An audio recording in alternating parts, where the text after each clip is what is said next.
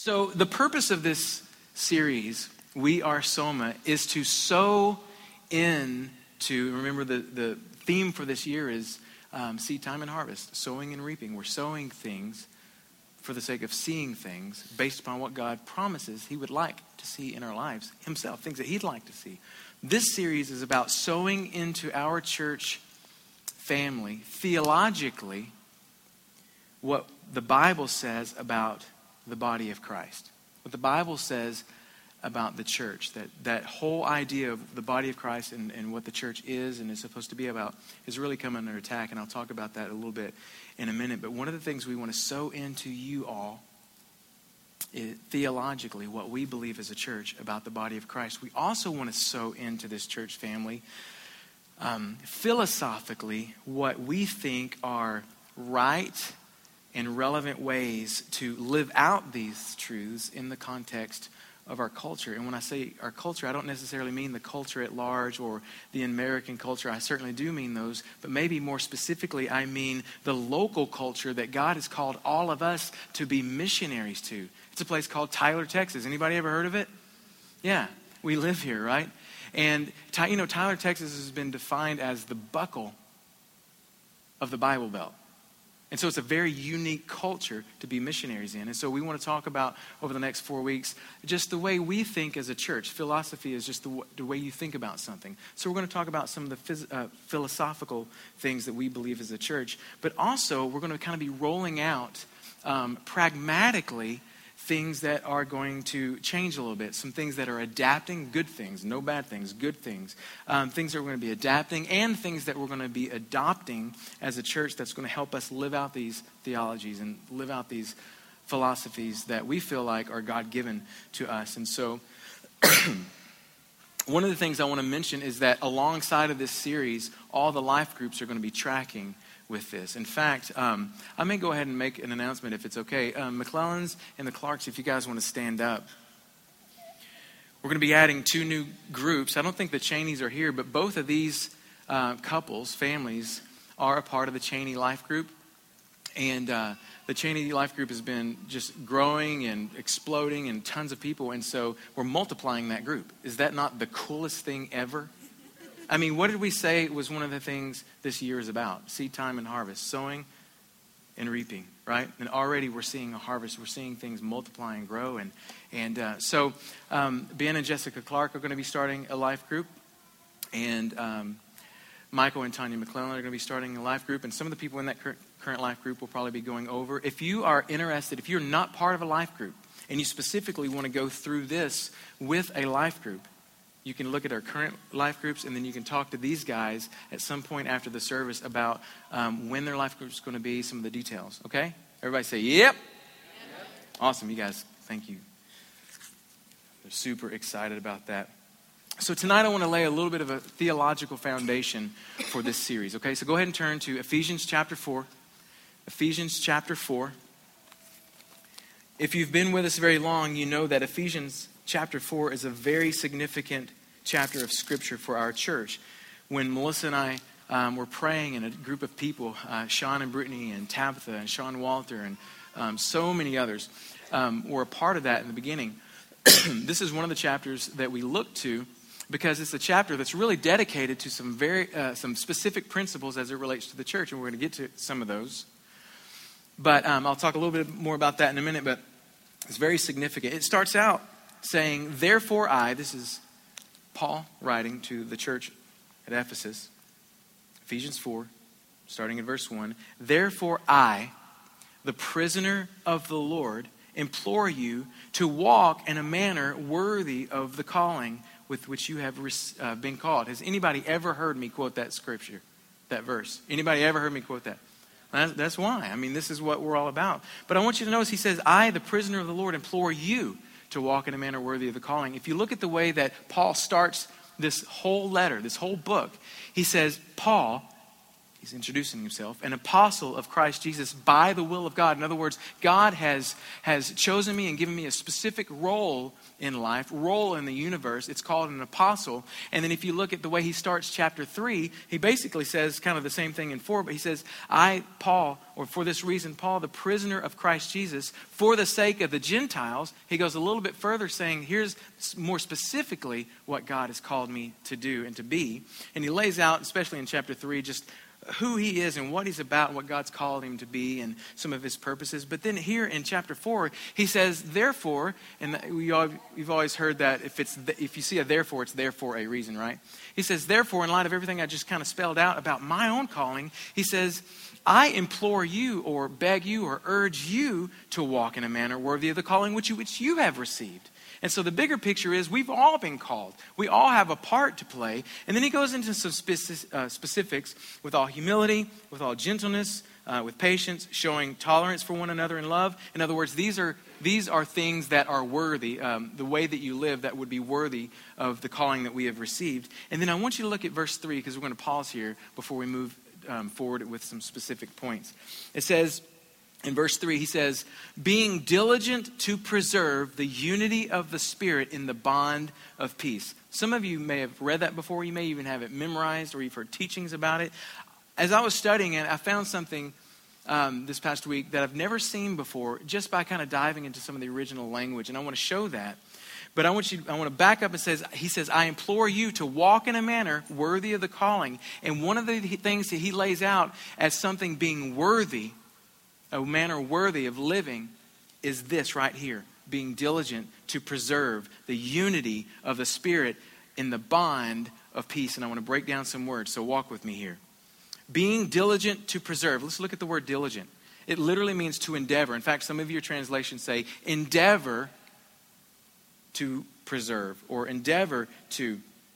The word diligent means to be endeavor. More specifically, it means to exert oneself. In other words, like give all your energy, give a great amount of energy, focus, strength, intentionality towards a thing. So he's saying exert some energy. It even means to make haste, like to do it quickly. Exert yourself quickly. Be intentional. Endeavor to preserve. And I want to look at that word preserve. I've never done this, but I did this week, and I think it's good for us to hear this. That word preserve, I don't know what your Bible says. Mine says preserve, but it means to attend to carefully. And more specifically, it means this: to guard from loss or injury. Now, if you know anything about Paul, he's really into sports, right? He's really into running the race in such a way as to win, fight the good fight, punch somebody in the face if they get in your grill, all that kind of stuff. I was just making sure you're listening. Some of you are like, okay. Always talking about sports. So it's no coincidence that he's bringing up something here. He says to guard from loss or from injury. Now, some of you know my history. I'm a runner. I still run, not as much as I used to when I was in high school, but I was in track, long distance running, all that kind of stuff. Well, when I was around 27 years old, I went out one day and went for a run, but I went for a run like I was 17. You guys know what I mean? And so I didn't stretch, I didn't do anything, and I pulled my calf, and I've been dealing with that calf injury since then. I'm 40 years old, so how many years is that? 13 years? I've been dealing with this calf injury, and I love to run. I love everything about it. I love to run hard. But here's the thing. Because of this injury in my body, every time I run, I literally have to go warm up my leg, get my muscles kind of warm up and loose. And then I got to stretch, and anybody that lives with me, I'm always out there just, stretching my calf. Because if I don't, I'm going to re-injure it. Does that make sense? And even when I'm running, I have to watch the way my feet, I literally have to take care of where I run, the surfaces. Are they level? Are they not level? What kind of heels am I running? How fast am I running the heels? And even the way my foot hits the ground, even to the point of how hard do I push off with that calf? And how many of you understand the language that I'm talking? What I have to do is I have to preserve, I have to attend to carefully, I have to guard to make sure that I don't experience loss or injury. That's the language that Paul's talking. Look what he says next. Be diligent to preserve or exert one's energy, exert yourself to guard from injury, specifically the unity of the Spirit. Now everybody say unity of the Spirit. It's really important as we move forward, not just tonight, but this whole series. Unity, that word unity just means oneness. Be diligent to preserve the unity, the oneness. Everybody say one. One finger up in the air and say it. Be diligent to preserve the unity, the oneness of the Spirit. And then he says, in the bond of peace. And this, it's no coincidence. We read these words and they translate them and it has all kinds of meaning. But really, in this, you can see kind of something else that he's saying.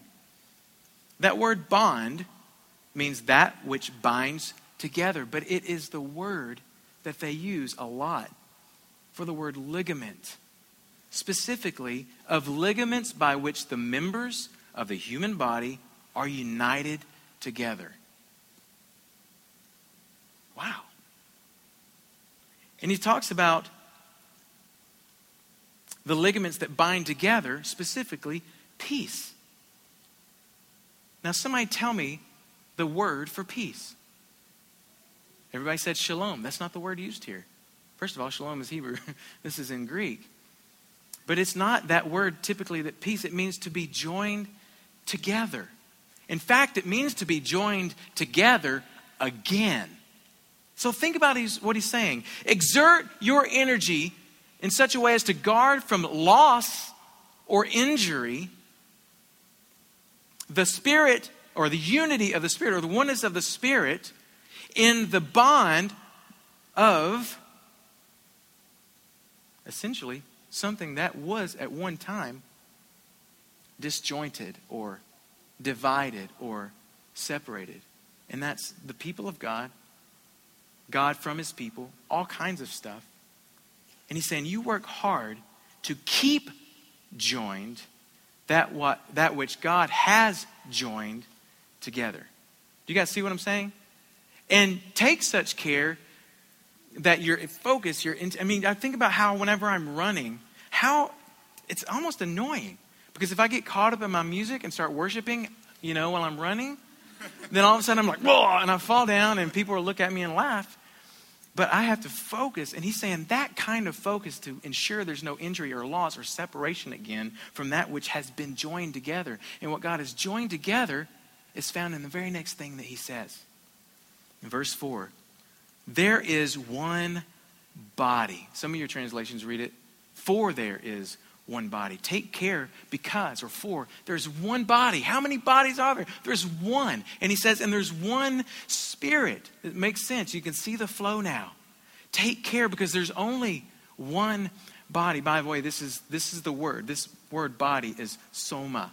This is where we got the name for our church. Our heart is to truly be and function as the body. There is one body and one Spirit. He goes on to say, just as you were called in one hope of your calling. Everybody say calling. We're going to come back to that. Verse 5, he says, one Lord, one faith, one baptism, one God, one Father, of all, who is over all and through all and in all. He's talking about the body of Christ. Now I want you to turn over to 1 Corinthians 12. Really want you to turn there because you can write things down, you can mark things. 1 Corinthians 12. And I will say this before I go much further. The beginning of 1 Corinthians 12, Paul says, I do not want you to be ignorant or unaware of spiritual gifts.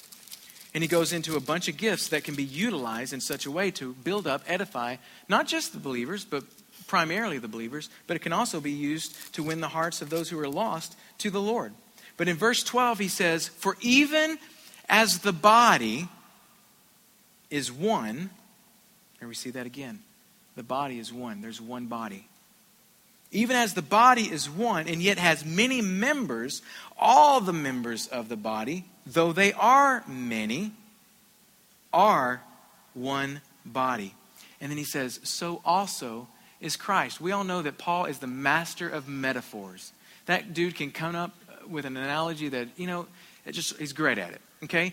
Right now he's describing this relationship that exists in the body of Christ, and he's likening it to the way a body works, the way a body is laid out, the way that it functions. There's one body. Even though there's many members, all the members are one body. Though they are many, they are one body. So also is Christ. And he's talking about the body of Christ. That's what we're talking about. The body of Christ. He goes on to say, for by one Spirit, we were all baptized into one body. Now I want to teach you something real quick. For by one Spirit, we were talking about one body, we're talking about one Spirit, we're talking about keeping the unity of the Spirit. See how all these words and all these phrases and ideas are swimming together? Because there's an overall point here. He says, for by one Spirit we were all baptized into one body. How many of you know that Scripture tells us we cannot come to the Lord and be saved unless the Holy Spirit draws us? The good thing is the Holy Spirit's always on the clock. He's always drawing people. So you don't have to think, well, I don't think he's drawing me yet. No, he's drawing. You just need to make sure you're paying attention and responding. Amen? Is that right?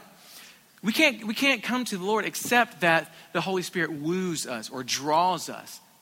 And when that gospel message comes alive to us and we respond with an earth-shaking yes, and actually, if you know anything about Scripture, our yes also shakes the heavens.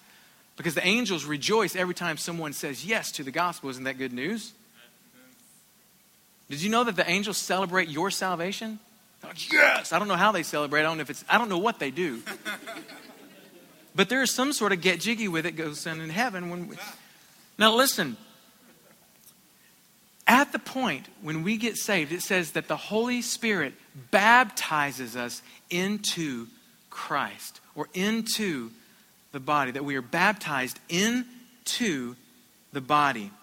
Whether Jew or Greek, whether you're slave or free, it doesn't matter who you are. We were all made to drink of one Spirit, and that one Spirit baptizes us or immerses us or places us into one body. There's only one body that God, Christ, and the Holy Spirit baptizes us into. And that is the body of Christ. Isn't that interesting? Now, you know, you may have been part of a church growing up that when you become a member of this church, you've got to be baptized into that church. You guys ever heard of that? Some of you had to be baptized more than once. Why? Because you were joining a new church. You need to be rebaptized. This is kind of where they get that. It's absurd because that's not what this is talking about at all. This is talking about when you receive Christ, you are baptized by the Holy Spirit into the body of Christ. You are then part of the family of God. In fact, I want you to write this down. Every believer belongs to the body of Christ. Every believer belongs to the body. And if you want to write of Christ, you can do that. Every believer belongs to the body of Christ. In Romans 12, which is another great, Romans 12 is one of my favorite. It says, just as our bodies have many parts, and each part has a special function, just like Paul was talking about at the beginning of Ephesians and urges us to discover for ourselves and walk in. He says, so it is with Christ's body. We are, though we are many, we are part of one body. And here's what it says in the NLT. I think it's a very accurate translation. And we all belong. Now listen to me, because I'm about to say something that most in the body of Christ, ironically, you think ironically about one of the biggest complaints that people have about church is that the church isn't being the church. Everybody heard that? Well, the church just needs to be the church. Or they're not being the body. But ironically, most people don't even understand what that means and aren't doing the simple things that it takes to make that happen. It says, we are many parts of one body and we all belong, get this, to each other. Now, we will boast that we belong to Christ all day long. But the truth is, theologically, is that we belong to each other. Why? Because we were all baptized by the same Spirit into the one body. And if we're all part of the same body, then we belong together. My pinky belongs to my big toe. You know? Some of you know some of those natural laws about the body. My finger belongs to my nose. We know the relationship, right? That's why we don't pick other people's nose. No, I'm going to keep the nose picking and ear digging within this own body, right? That's why we all go, oh, when someone gives us a wet willy. You know what I'm talking about? Keep your, saliva-infested pinky into your own ear, whatever. Every believer belongs to the body. Though we're many, we are part of one body and we all belong to each other. You guys, do you understand how different the church would be if the members of it understood that not only do we belong to God, belong to Christ, and are accountable to Him in that relationship, worthy of the calling of Christ Jesus, but that we also have to live in a manner that is worthy of each other, that honors each other, that promotes and protects one another. Jesus said, a new commandment I give to you, that you love one another. Why? Because we're part of one body. Thanks to the one Spirit. It doesn't matter if you're Jew or Greek. He's trying to nullify all that. If you're a slave or a free man, we were all made to drink of one Spirit. Verse 14, for the body is not one member, but many members. That's another mistake that's being made in the body of Christ, is that one man does all the work, and we're talking about the pastor. Or one staff does all the work. Marvin introduced some of our staff. That doesn't mean anything, except for we're here to serve you and help you. Amen? We're not anything special. Not any more special than you are. We just have a specific role within the body of Christ. Like Paul said, I am an apostle. That's what God called me to be. More specifically, to the Gentiles. Peter wasn't an apostle to the Gentiles. He was an apostle to who? The Jews. No, they weren't doing that. They weren't going around and wet willies in each other's ears. They weren't doing that. Because they understood, I have my part, you have your part. But we're all part of the one body, the same body. If you look over, and we're going to skip some of the rest of this chapter because I'm going to talk about it next week more specifically. But I want you to look at verse 27. It says, now you are Christ's body and individually members of it. I love the way he says it there. I want you to look at me. He doesn't say, if you'd like to be, this is something that you can sign up for today for only $9.95. If you order now, we will throw in a spiritual gift. It's not that. He says, if you are in Christ, sorry, I don't know what's wrong with me. I haven't even had coffee since this morning, so I don't know. He says, now you are, and listen to this phrasing, you are Christ's body. And he's not talking to me or Melissa or Sean or Jesse or what. He's talking to all of us. If you're in Christ, you are Christ's body. Everybody say this with me. I am Christ's body. That sounds really weird. But we are Christ's body. And listen to me. We have to be careful not to let the prevailing ideas of the day take us away from that truth, from the church, from the body of Christ. Because the prevailing idea of the day is that you can be the church without the church. You can be the body of Christ without the body of Christ. It's not true. It's just not true. And we'll talk a lot about that as we go in this series. But I just want to give you a theological basis for this. If you are in Christ Jesus, you are the body of Christ, whether you like it or not. Every believer belongs to the body, whether you like it or not. There's a ring to it. Every believer belongs to the body, whether you like it or not. Everybody say that. Every believer belongs to the body, whether they like it or not. One more time. Every believer belongs to the body, whether you like it. I hope that everybody goes to bed with that annoying little ditty in your head. Can't let the prevailing ideas of the day take us away from the church. Colossians 2:18 says, let no one keep defrauding you of your prize. And I'll show you, but he's talking about believers. Don't let other believers, listen to me, Don't let other believers defraud you of this prize by delighting in self-abasement and the worship of angels, secondary, lesser things, taking his stand on visions he's seen, inflated without cause by his fleshly mind. And it says, and not holding fast to the head, from whom the entire body, being supplied and held together by the joints and ligaments, grows with a growth which is from God.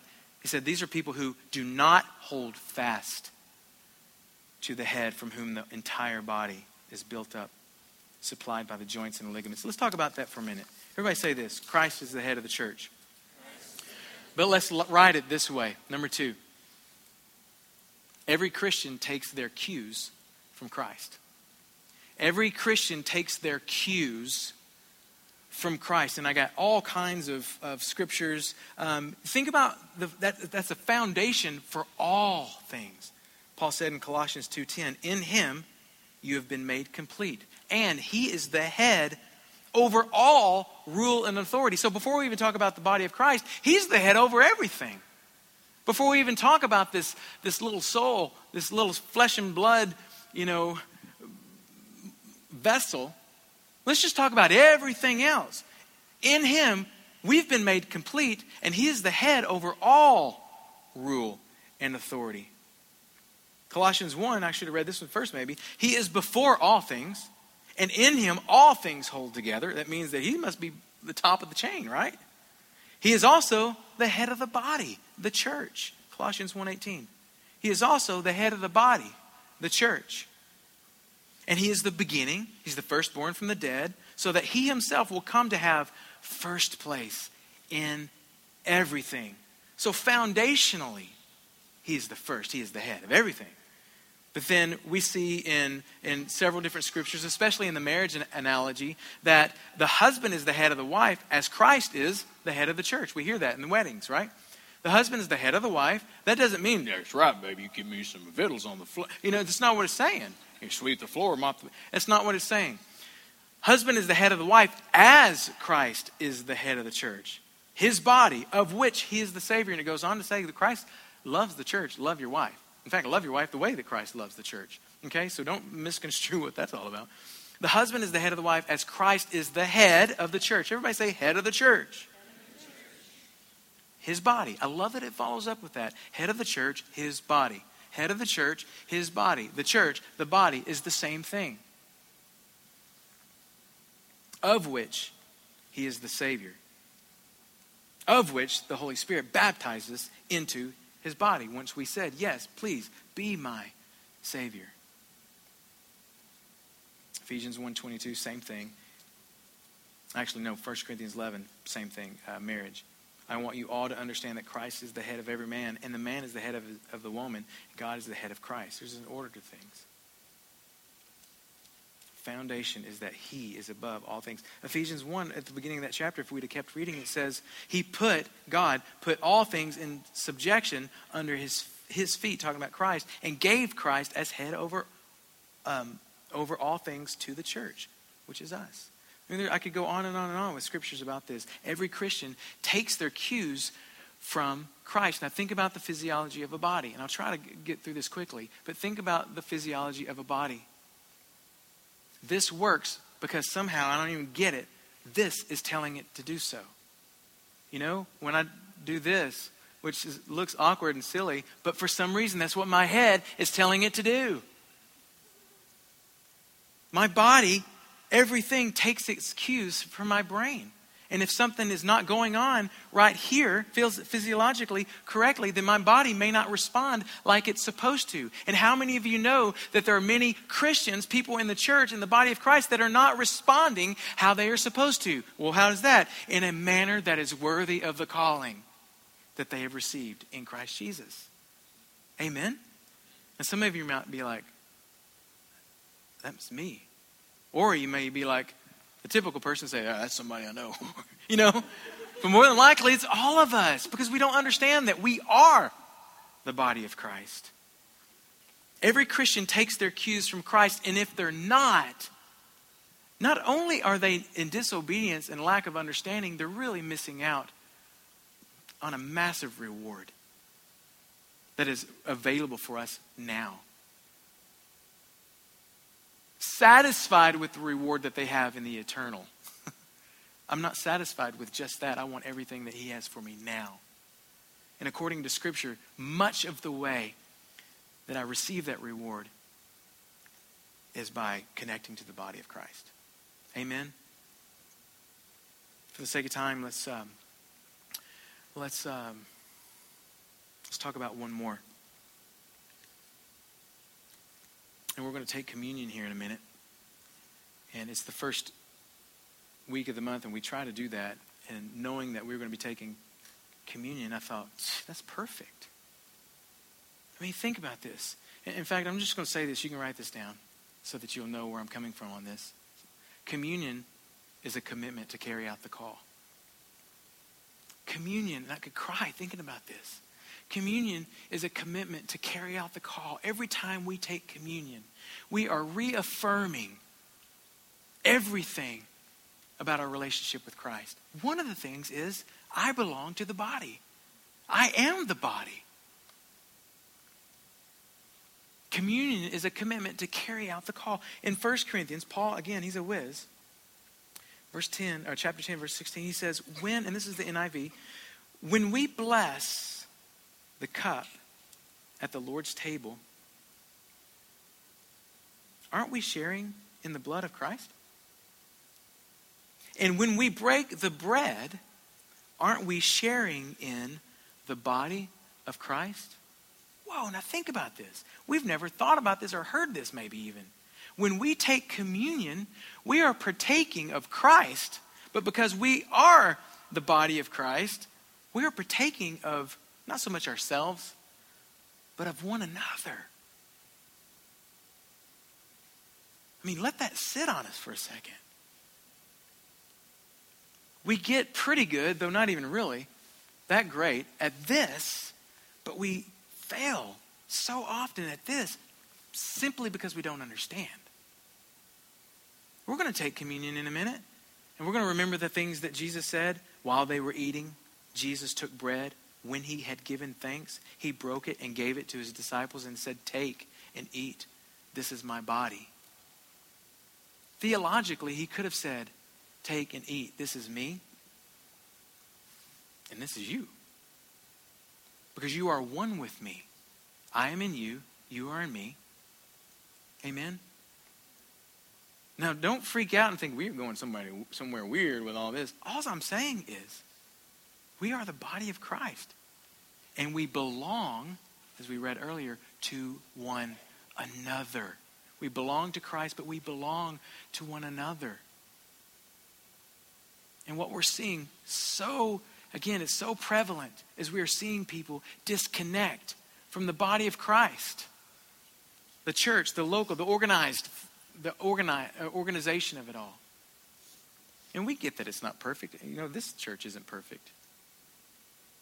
But it is what God ordained to carry out the call. And we're going to get into that next week, the week after, and the week after. And I'm really excited to share about that.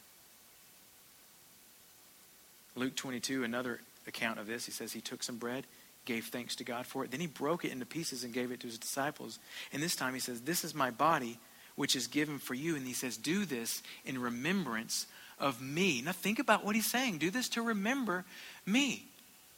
Apply that to the body. Take this bread. It's my body. Do this to remember me. To remember what? To remember what he did with his body while he was alive. His hands healed.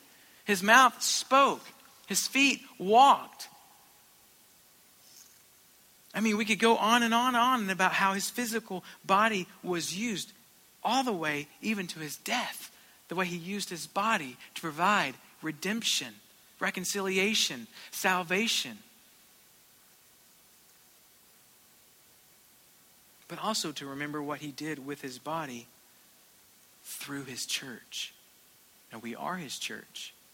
But we have the ability to look through the ages at what God has done through the church. Yes, there's been some terrible things done in the name of church and Christianity. Yes. We talk about that a lot as it relates to the Jews. It's awful. It's one of the biggest barriers when ministering to a Jewish person. because of what we've done in the name of Christ to Jews. Not so much us, but others. And yet still, we can look in umpteen million ways at how God has used his church to keep all this alive. Most of us are here and born again because of the church. Most of us. Maybe all of us. I love para-ministries. I've worked for para-ministries. They have their place. But God didn't say, upon this revelation or upon this rock, I will build my para-ministry, my para-church, a ministry that will help the church. No, he said, I will build my church. Thank God for ministries that help the church in that calling. But this, the church, what we're experiencing here is the stuff. Is this too intense? I hope not, because I'm just getting started. This is just week 1, baby. Some of you may have heard of St. Augustine,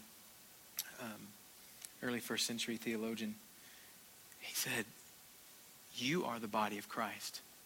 In you and through you, the work of the incarnation, that just means Christ incarnate, Christ made flesh, Christ present, if you will. In you and through you, the work of Christ made flesh or present must go forward. In you. You are to be taken. Whoa. You are to be blessed. You are to be broken. You are to be distributed. That you may be the means of grace and vehicle of eternal love to someone else. This is the fourth thing. Every life lived for the Lord proves that he's alive. Every life lived for the Lord proves that he's alive. So I am giving you a new commandment. Love each other just as I have loved you. You should love each other. Your love for one another will prove to the world that you are my disciples, that you are in me and that I am in you. What I want to do is I want us to worship together through taking communion. And remember what we said, communion is a commitment to carry out the call. If this is something you've never understood, I want to encourage you to make a commitment to carry out the call. And you may not know exactly what God's called you to specifically, like he called the Apostle Paul to be an apostle to the Gentiles. You may not know that specific yet, but you know one thing, that your life is to be lived righteously and holily and reflect God's glory. Amen. If nothing else, you can focus on that. You can focus on loving one another.